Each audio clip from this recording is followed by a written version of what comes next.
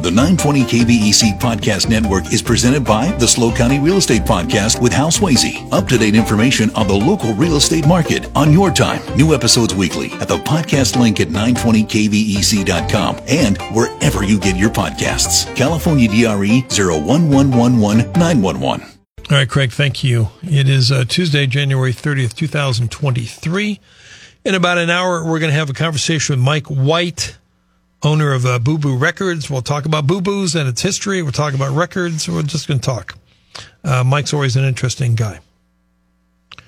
This hour, I have resisted talking about the events and the tragedy in Memphis, Tennessee, because it just boggles the mind that something like this could happen.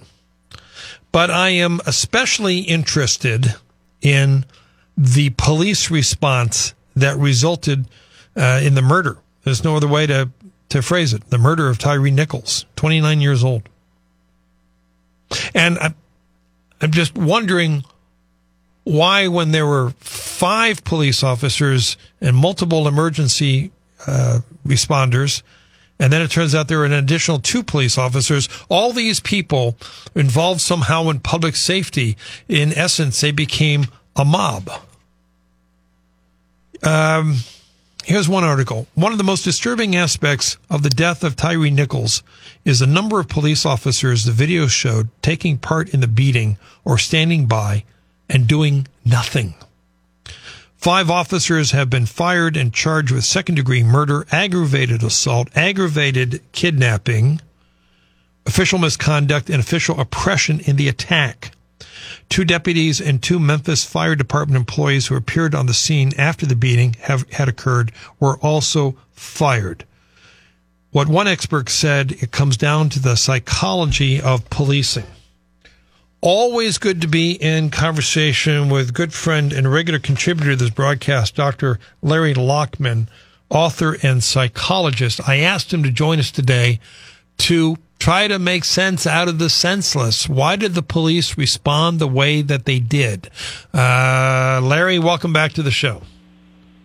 Thank you, Dave. Thanks for having me on. Thanks for joining us, sir. You have watched the video, and I'm going to admit up front, other than a few clips, I have not been able to bring myself to see it.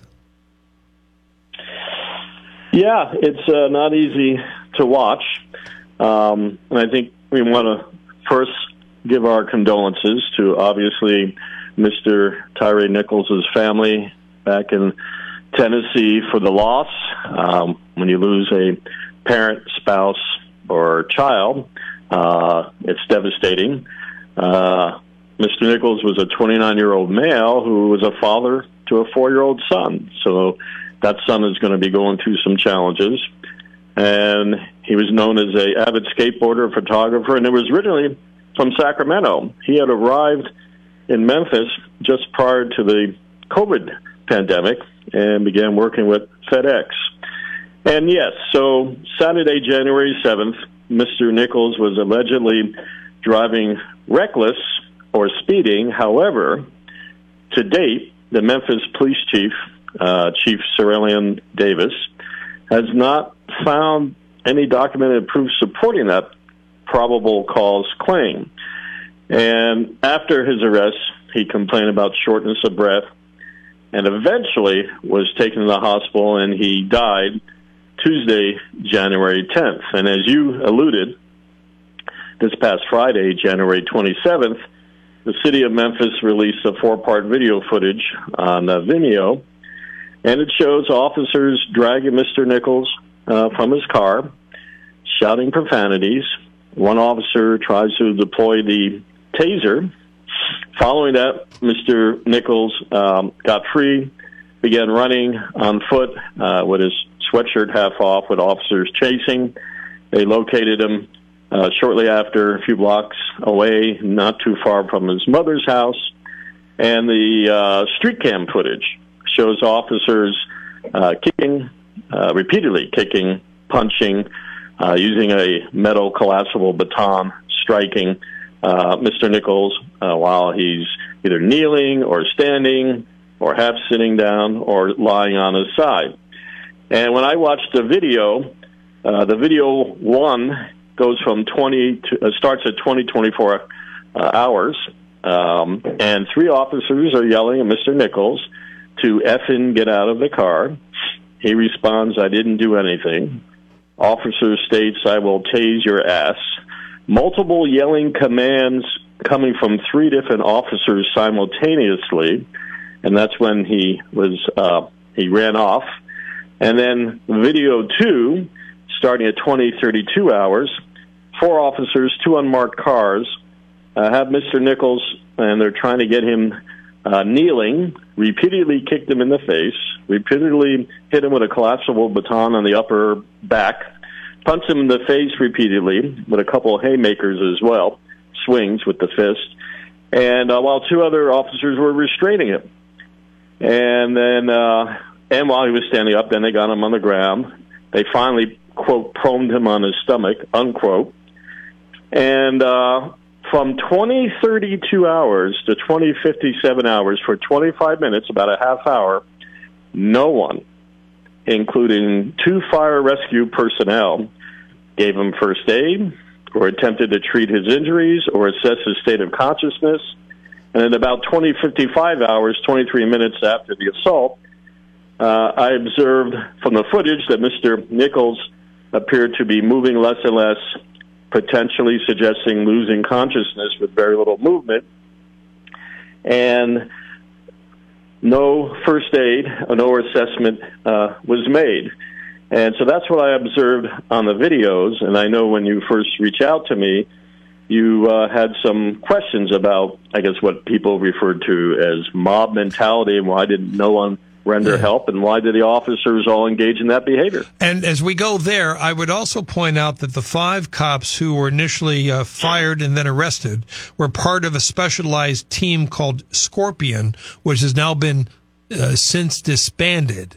And I would think, as a psychologist, there's something here, Larry, about being part of a special group where loyalty is prized above all. That's a good point. Correct. The initial five officers that were involved directly with the striking, kicking, punching, pepper spraying, collapsible batoning were all members of this unit, Scorpion, which was an acronym. It stands, or I should say it stood for Street Crime Operations to Restore Peace in Our Neighborhoods. It's kind of a morbid irony that that's what they named it. It's been disbanded. The officers involved were Demetrius Haley, Emmett Martin III, Desmond Mills Jr., Justin Smith. They were terminated and they now face criminal charges, including second-degree murder, aggravated assault, aggravated kidnapping, official misconduct, and official oppression. Since then, I believe a sixth and potentially seventh officer has been relieved of duty, in addition to two county deputy sheriffs who were on the scene. Right. And I last heard three fire personnel, including I'm not sure if she was a lieutenant or captain, that sat in the cab of the fire engine. So, yeah, there's a couple of things that from social psychology came up for me.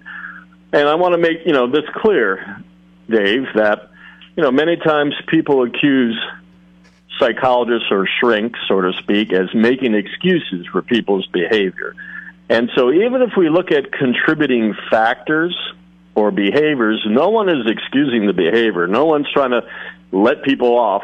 But it's important that we look at what was going on so we can prevent it and change it. So no one's making excuses for the officer's behavior. Well, let me jump in here, Dr. Lockman, because this would probably be a good time to take the first break, and then we can come back and focus specifically on the so-called mob mentality at issue here, or the so-called contagion effect. What exactly was happening with this police response? Dr. Larry Lockman back on Hometown Radio.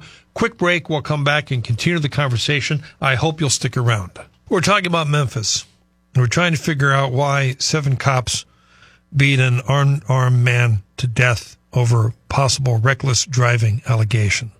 And as we're back with psychologist and author Dr. Larry Lockman, this is reminiscent in some ways, Larry, to George Floyd, in that there were several officers who stood there and did nothing as the officer killed essentially George Floyd. So now, in this case, people are asking, why didn't, what sparked these police officers to act the way that they did? The article I read talked about the contagion effect, which I guess is similar to the term groupthink. So from a psychological point of view, explain the theory, please. So in 2020, we had 798,000 full-time police officers in the United States. 2021, 660,000. And estimate this year, we have close to 800,000 full-time police officers. So just under 1 million. And there's 18,000 law enforcement agencies. So that's the background and context. So the term mob mentality, also known as herd mentality, was introduced by two social psychologists in 1895, Gabriel Tarde and Gustave Le Bon, in their book, The Crowd, A Study of the Popular Mind.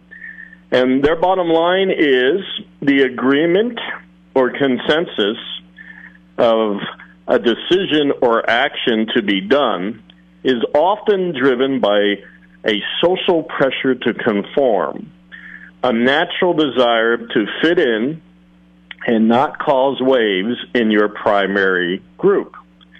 And so even though, for example, during the Salem witch trials, many people knew this was bunk, there weren't witches, they went along to not be standing out, ostracized, or accused to be witches themselves. You mentioned groupthink.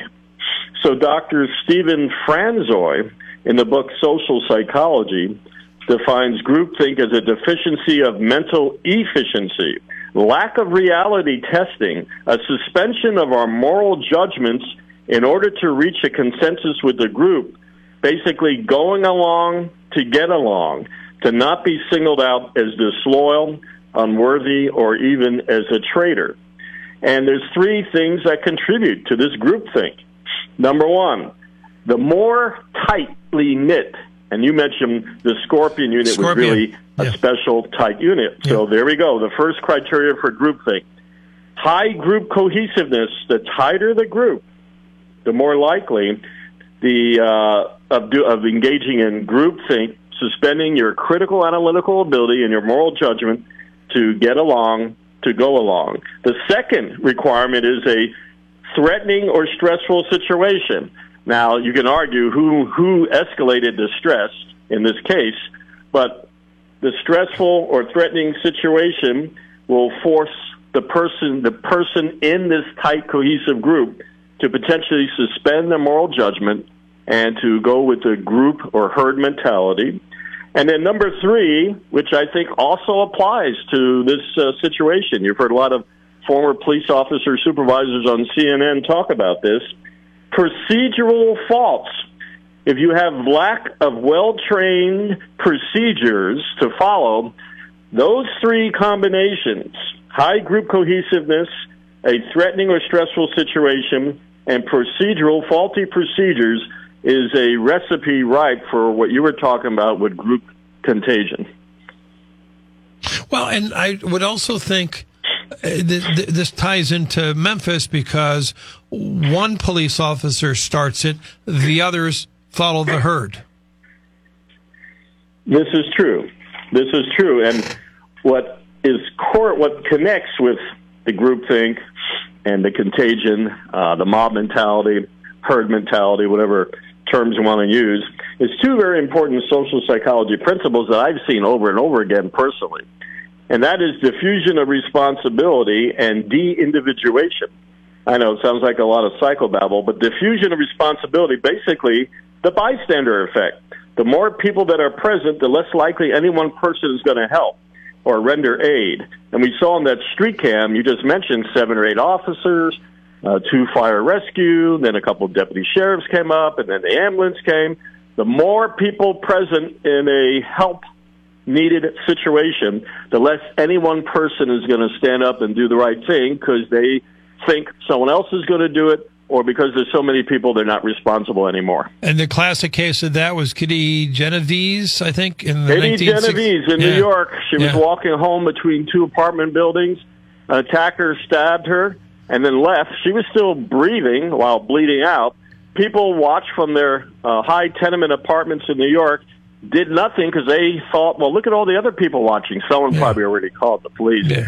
The attacker came back and finished the job, and Kitty Genovese was stabbed 137 times. In front of dozens of people, and nobody helped her. Nobody helped. And so when I tell my psychology students when we review the bystander effect, I say never assume that someone else helped, especially when you're around other people. Call. And about half the time when I see a disabled car or a car accident, whatever, no one's called because they thought someone else called, so I always call. Well, the other curious about this is that the 5 police officers were all black. And so that's curious because... Well, normally we see these cases like George Floyd, and it's white on black. You know, the officers are white, and something happens to a black motorist, and we have all the charges of racism. But in this case, all 5 officers were also black. True. And there were statements like, I hope they stomp their ass, I'm going to tase your ass. So one officer was obviously pissed off because he had pepper spray back in his eyes, and he started getting personally irritated and anger, and the anger took over. Another officer, in listening and watching the video, kept limping around with his right leg. He somehow strained or hurt his right leg doing this incident, and he was pissed off. Another officer, if you listen and watch the videos, in the altercation, a pair of glasses flew off and one of his lens popped out. That's why they were looking around. They were letting Mr. Nichols just sit there without aid, and they were enlisting all the officers to walk around and look with their flashlights for the lens that popped out of the glasses.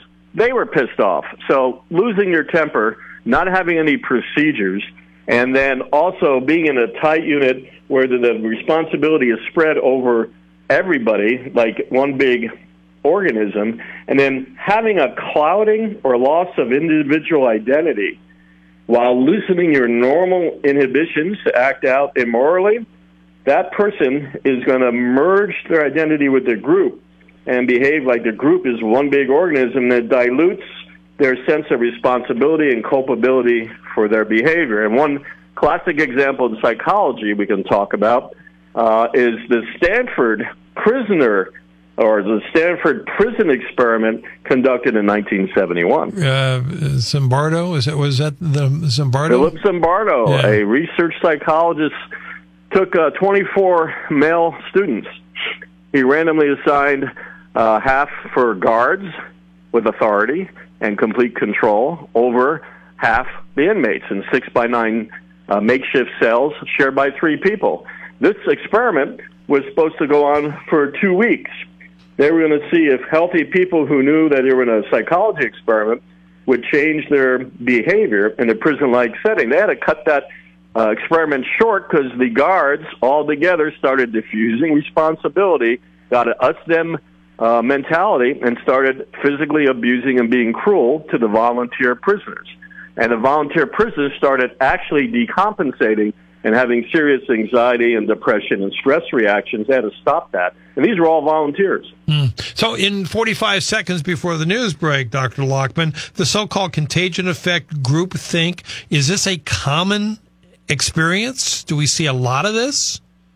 Yeah, not always with such fatal consequences, but people will behave differently if there's a sense of anonymity and you're not alone. Right? So when people have fake handles on Facebook or on the internet, or people anonymously are stalking you and you don't know their identity or license plate or where they're coming from, or people in a group setting can kind of merge and hide and do things they normally won't do. People will behave less self-aware and less impulse control in a group setting, especially, as we mentioned, the group is tightly cohesive, there's a stressful challenge, and there's no well-trained and well-spelled-out procedures of what to do. All right, here's what we're going to do. We're going to go to California Headline News, ABC Radio News. Craig updates us with time saver traffic and weather together. We will continue with author and psychologist Dr. Larry Lockman trying to make sense of the senseless as we focus on Memphis. Your phone calls and text messages still to come.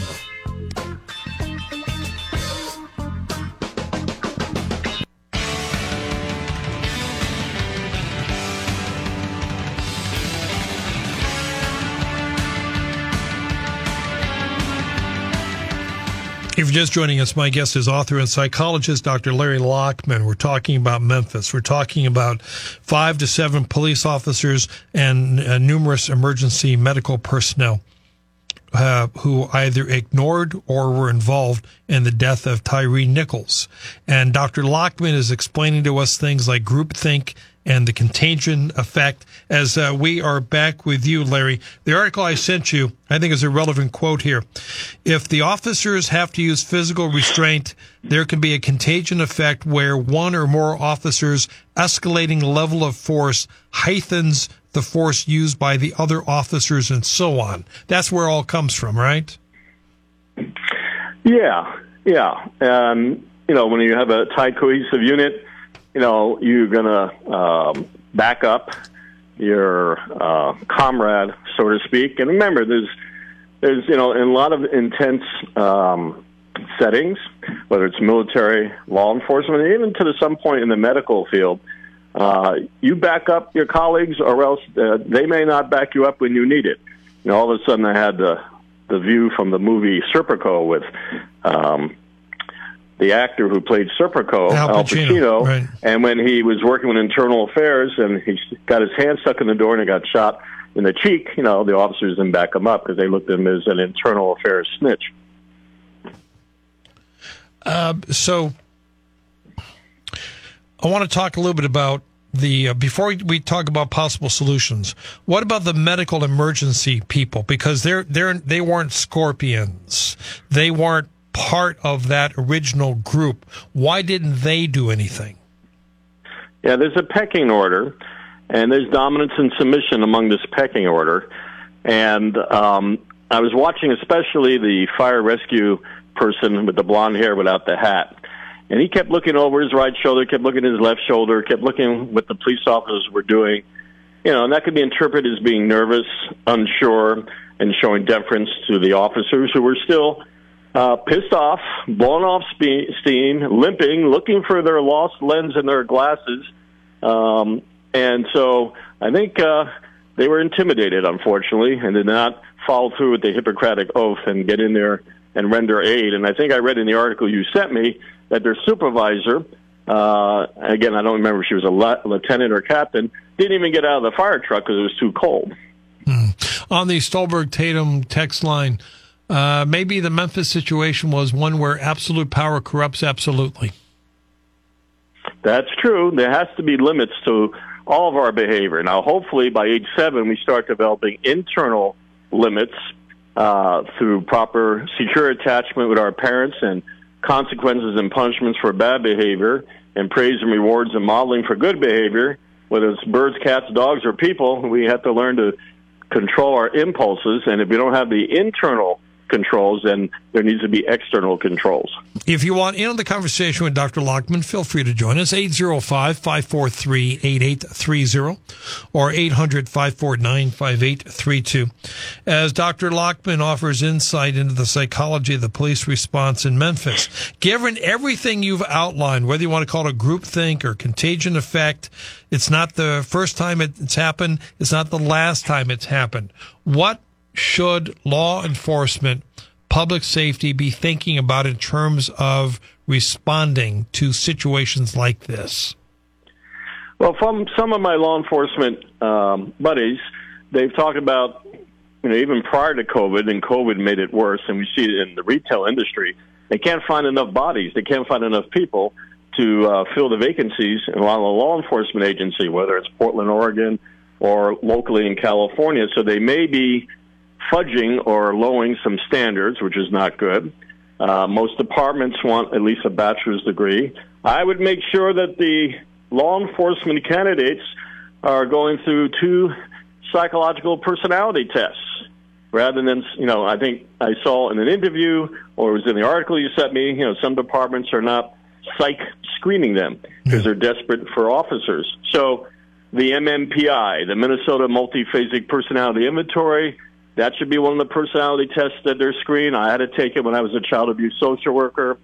Also, the Inwald Personality Inventory, IWI, IPI, I should say. That was purposely constructed to screen out law enforcement candidates that are psychologically unfit. Then there should be a mandatory interview with a trained psychologist who knows what to look for and potentially can push the buttons that need to be pushed to see what that law enforcement candidate is going to respond, maybe putting them in a actual scenario situation. The other thing is, having a martial arts background, I spoke to a former Maryland police officer who is a first-degree black belt in Gracie Brazilian Jiu-Jitsu, who spends most of his time, Dave, going around the country, he's doing it right now, training police officers in ground pins and nonviolent holds as an alternative to striking, punching, kicking, tasing, pepper spraying, or using lethal force. Larry, he made some excellent points. He saw the videos, too. All right, hold that thought, please. Let's bring Bob in San Luis into the conversation. Hey, Bob. Hi, Dave. Hi, Bob. And Larry, even though the 5 main officers in this incident were black, I still feel that policemen in particular are somehow trained, cultivated, motivated. Somehow they view the black suspect somehow as superhuman that needs more violence to subdue than a white male. Your thoughts? So we do look into things like ethnic and racial identity development. It gets kind of esoteric, but the short end of that is sometimes all of us will react more strongly when someone of our own in-group, ethnicity, race, or religion, does something offensive or stupid. We may overreact because we feel it reflects on us. And if we have some potholes of our self-esteem and buy into majority groups' prejudices, stereotypes, and derogatory statements of behavior to our group, we may deflect that onto someone who's more vulnerable and in a weaker state, like a suspect who is outnumbered. So there's a variety of factors, with that. You can argue we all have our biases. We look at our society through who we are, our belief systems. We tend to call them paradigms, worldviews, belief systems. We look through our ethnicity, our religion, our politics, right of center conservative, left of center progressive, whatever. And so we interface with the world through those filters. Right. And they can always play a part. Bob? I still feel that somehow it's like an unwritten code or something that officers always respond more on edge, more prone to violence when it's a suspect of color versus a Caucasian. Well, the statistics do back you up to sort of speak that the killing of unarmed suspects is higher with African-American males than all other groups. So there is those statistics. Now, to explain those statistics, you can have different ways of looking at it. All right, thank you. Bob, thank you. 805-543-8830 or 800-549-5832. We go out to the Empire State for James on KVEC. Hey, James. Hi, how are you? Good, thank you. What's up? I have to add to Dr. Lockman's findings about police officers. I'm a former U.S. Marshal, and I know that in the training, when I was trained, we always knew what was going to happen. It's, okay, you're going to be trained for a stressful situation. But in today's day and age, when we go out into the street, we still don't have, there's that feeling of, well, we don't know what's happening. When we go out and they say, well, we're going to train you to be better police officers or better law enforcement officers, we know what to expect.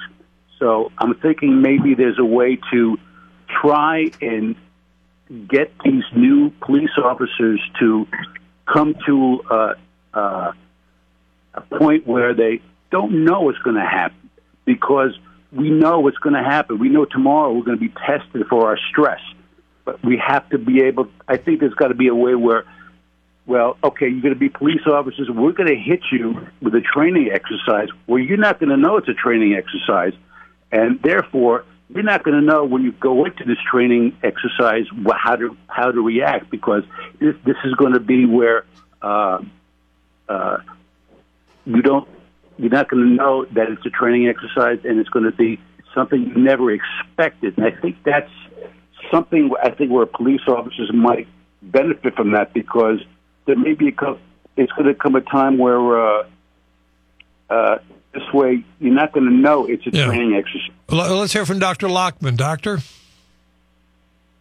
Yeah, so piggybacking on what he's saying, the former officer who trains police departments in nonviolent Brazilian Jiu-Jitsu techniques, he watched the video, and he said that it appeared to him there was no coordinated effort, there was no specific plan, like one person is the point person giving calm instructions. They just relied on brute, blunt force. They fell back at only two tools they had, the taser and pepper spray, and then the violence.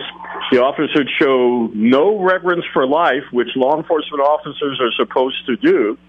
And they committed the most common mistake that most frequently leads to these scenarios, according to the officer, the former officer who trains other officers in Brazilian Jiu-Jitsu. They tried to prematurely prone Mr. Nichols on his stomach, which allows people to get their feet under them and run. Also, it escalates the tension and the stress and the combativeness, where the properly trained Brazilian Jiu-Jitsu officer would have brought him down to the ground and have almost like, I guess you would call it a wrestling-like pin, a half mount or a full mount. The person would not be able to strike or kick or get out or bite. The officer would not be hitting, punching, kicking, choking, or anything, and it would have like a turtle on the back with the shell until the person, the more they struggle, the more they poop themselves out. When they're calm, then have other officers assist and put the handcuffs on if needed. That's what he said that they're training officers around the country to do instead. No strikes, no punch, no kicks, no batons, no pepper spray, no taser. That when you're trained, you have the confidence that you can handle it. You're not going to escalate out of insecurity. All right, James, what else do you want to say? Yeah, I agree with that. And I think that a lot of our officers today, when they're going to train for the stressful situation, they, in their minds, know that they're going to be tested for a stressful situation. I think there's got to be a way to train the officers where they don't know that they're going to be trained for a stressful situation and see how they react. Yeah, good suggestion, James. Thanks for calling in. 805-543-8830. 800-549-5832. Author and psychologist Dr. Larry Lockman back on this broadcast talking about policing in Memphis and the notion of groupthink and the consequences. Jack is in San Luis on KVEC. Hi, Jack. Hi, good afternoon, Dave. Hey, Jack. Hi, Russ.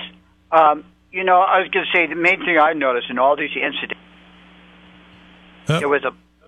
You're breaking up. You're breaking up, Jack. Start again. Okay. Can you hear me now? Yeah. Yeah, sometimes people go off in tandem, say either we have to go way overboard and defund the police, or we have to go way overboard but I think in all things with policing or any other job, you have to have constant evaluation in your department. Who's ever in charge, the leadership has to evaluate how the people are doing things, how are they dealing with the customer, and so forth. Because if you don't reevaluate what you're doing and your tactics on a regular basis, you are going to be off your mark when it comes to a situation that you need to, this critical situation. And this happens in business and everything. People don't evaluate their business, and don't evaluate what's happening and what the people are doing out there and how they're treating the customer and so forth, then they lose the business. Let's get a comment from Larry. Larry, what about what Jack's arguing? Yeah, it was a little hard to hear him, but I think his point is, the leadership in these departments need to spend the money. The video that I sent you, Dave, featuring Tanner Gracie talking about their Gracie survival tactics for law enforcement officers, they showcased the Marietta, Georgia Police Department. And they had a lot of injuries with suspects because of the kind of stuff we saw with Memphis. And they had a lot of injuries with the police officers. So they finally got the leadership to put the money together, a fraction of what they do on firearms training and qualification. And the officers were going through the Brazilian Jiu-Jitsu tailor-made for law enforcement. They had a 53% drop in injuries during arrests to suspects. Wow. And the video that I sent you is entitled Real Sports with Brian Gumbel, Force for Change, HBO, on YouTube, and they highlight that. So, I would agree that the leadership has to implement. One of the things that the major at the Marietta, Georgia Police Department said is, we spent all this time and money on firearms training at the range and qualifications and almost nothing on hand-to-hand combat. Jack, what else do you want to say? Yeah, I think that's a good specific thing to do. And also, they have to keep in contact with each police officer and evaluate them and talk to them and see where their state of mind is at. Yeah, well, it'd be such a critical job. Yeah, it'd be interesting to see what Memphis does in terms of regular evaluation of police. Good point, Jack. Thanks for sharing it. Danny's in Napomo on KVEC. Hi, Danny. Hi. Hi. So, from what I understand, there was a real lack of seniority or service time within this cohesive unit. And where was the leadership? Where was the alpha dog? I don't understand how this cohesive unit didn't have a leader. Do we know anything about it? Was there a leader to all this, Larry? That's interesting. What's the caller's name again? This is Danny. Yeah, Danny. I noticed that too, Danny. They seem to be a little bit fragmented, disorganized, complaining about the leg, the pepper spray, the glasses. I didn't see anyone take charge, including with the fire rescue. And so that goes back to that groupthink, lack of proper procedures in a stressful situation with a tight, cohesive group. And, people serve in the military, you follow the chain of command. It doesn't seem like there was cohesion there. I agree. I was looking for some supervisory officer, watch commander, field sergeant, whatever, to go in there and step in, and I didn't see that. Danny? That's why I brought that up, because with our training, even in an accident, the first thing you do is you look at somebody and you tell them, call 911. Go out and wait for the ambulance.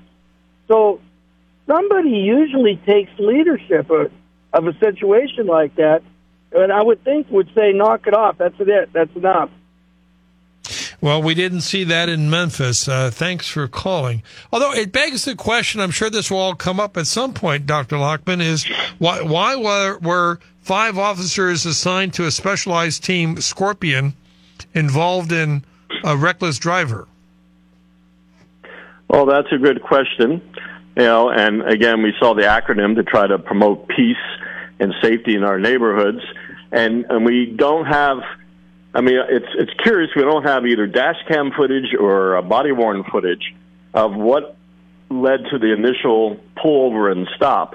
And, because they're saying probable cause, he was reckless driving, he was reaching for my gun, all these kind of things. And I think the article you sent me, or one of the articles I read, when former police officers look at the video, they don't necessarily see an intention to reach for a gun, but when you're flailing around without the proper techniques and you're getting upset and you're losing your cool and arms and legs are going everywhere, it's easy for a suspect's arm to go past different parts of the body. There's only so many ways, Bruce Lee said, until they, make someone with 3 arms and 3 legs, human beings all fight similarly. And so if you come up with a system that neutralizes someone once said the previous call, officers are not prepared. They don't know what to expect. Well, there's only so many ways someone's going to come after you. They're going to either kick you, punch you, elbow you, bite you, try to put you in a headlock, or try to tackle you. And so you train for those things over and over again, so it's rote muscle memory with the least amount of force. And so the solution that the Gracie family are promoting with their defensive tactics for police officers is stay calm, be in control, use the very least amount of force to contain, mount, and immobilize the person until they calm down. Don't immediately try to turn them over on their stomach and pounce on them. You can cause a respiratory problem with the chest not being able to expand and compress, and then that allows them to get their feet under them. Just doesn't make sense. So lack of training, it comes back to that. Lack of supervision. Maybe, as you were kind of alluding to just now, Dave, a lack of mission or mission creep.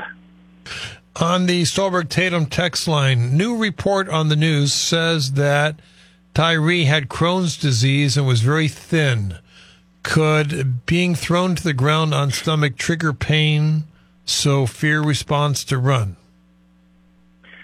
Yes, that could be. And, compared to the officers who were pretty bulked up and wide-shouldered, he was pretty thin and tall. And so having all those officers, do that brute force, it was a mess from the beginning to the end. And, there's no excuse. He didn't have a gun. He didn't have a machete. He wasn't trying to drive over the officers. He wasn't threatening to kill them. And, again, with someone of his stature, with his physical elements, with the proper training, it would have been calm, controlled from the beginning. Let me squeeze in. Can you step out of the car? Can we talk? Let me talk to Vita. Hey, Vita. Hi. Hi. So, thanks for taking my call. You called it group thinking. I think of it as mob mentality, and maybe you did refer to it that way. I did have the occasion to work in correctional institutions and saw takedowns many times. Most of them really, really done very, very well in this community, I would say. But the one time that I remember something getting out of hand, the officer put his knee on the person's chest and was obviously obstructing the breathing, and had to be told by the nursing staff to remove. It's not an easy thing to do in that situation. But I just think was he under the influence of anything? Because to my mind, they need to know. And I did not hear that he was under the influence of anything. Do we know if he was under someone who was under? Was he under the influence, Larry? Alcohol, well, the drugs? full autopsy report in toxicology has not been released yet. Yeah, and they certainly should know, and I believe they do, that any time you encounter, a situation and the person may be under the influence of some substance, they're going to act irrationally, and they're going to probably fight you back. And why 6 officers, or however many there were, could not control one man, that's just unbelievable to me. We're out of time, Vita. Thank you very much for calling in. We'll come back and get a final thought from Dr. Lockman.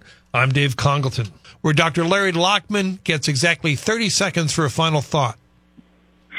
So, better training. When I was a psychiatric aide in the lockdown unit for children, we would get called up to the adolescent unit when someone was a danger to themselves or others. One individual smashed some glass, had a glass shard, was cutting himself, was threatening staff. We had no weapons, obviously. We had a plan. One person took point. We had a mattress-like device, and we would rush the person, contain them so they couldn't keep cutting. They couldn't strike us. We didn't strike them. And then the nurse would give them an injection and then put them in a restraint until they were calm. So there's ways. We got to go, Larry. A valid situation. Thank you, Larry Lockman. Back on the other side with Mike White. I'm Dave Congleton. The 920 KVEC Podcast Network is presented by the SLO County Real Estate Podcast with Hal Swayze. Up-to-date information on the local real estate market on your time. New episodes weekly at the podcast link at 920kvec.com and wherever you get your podcasts. California DRE 01111 911.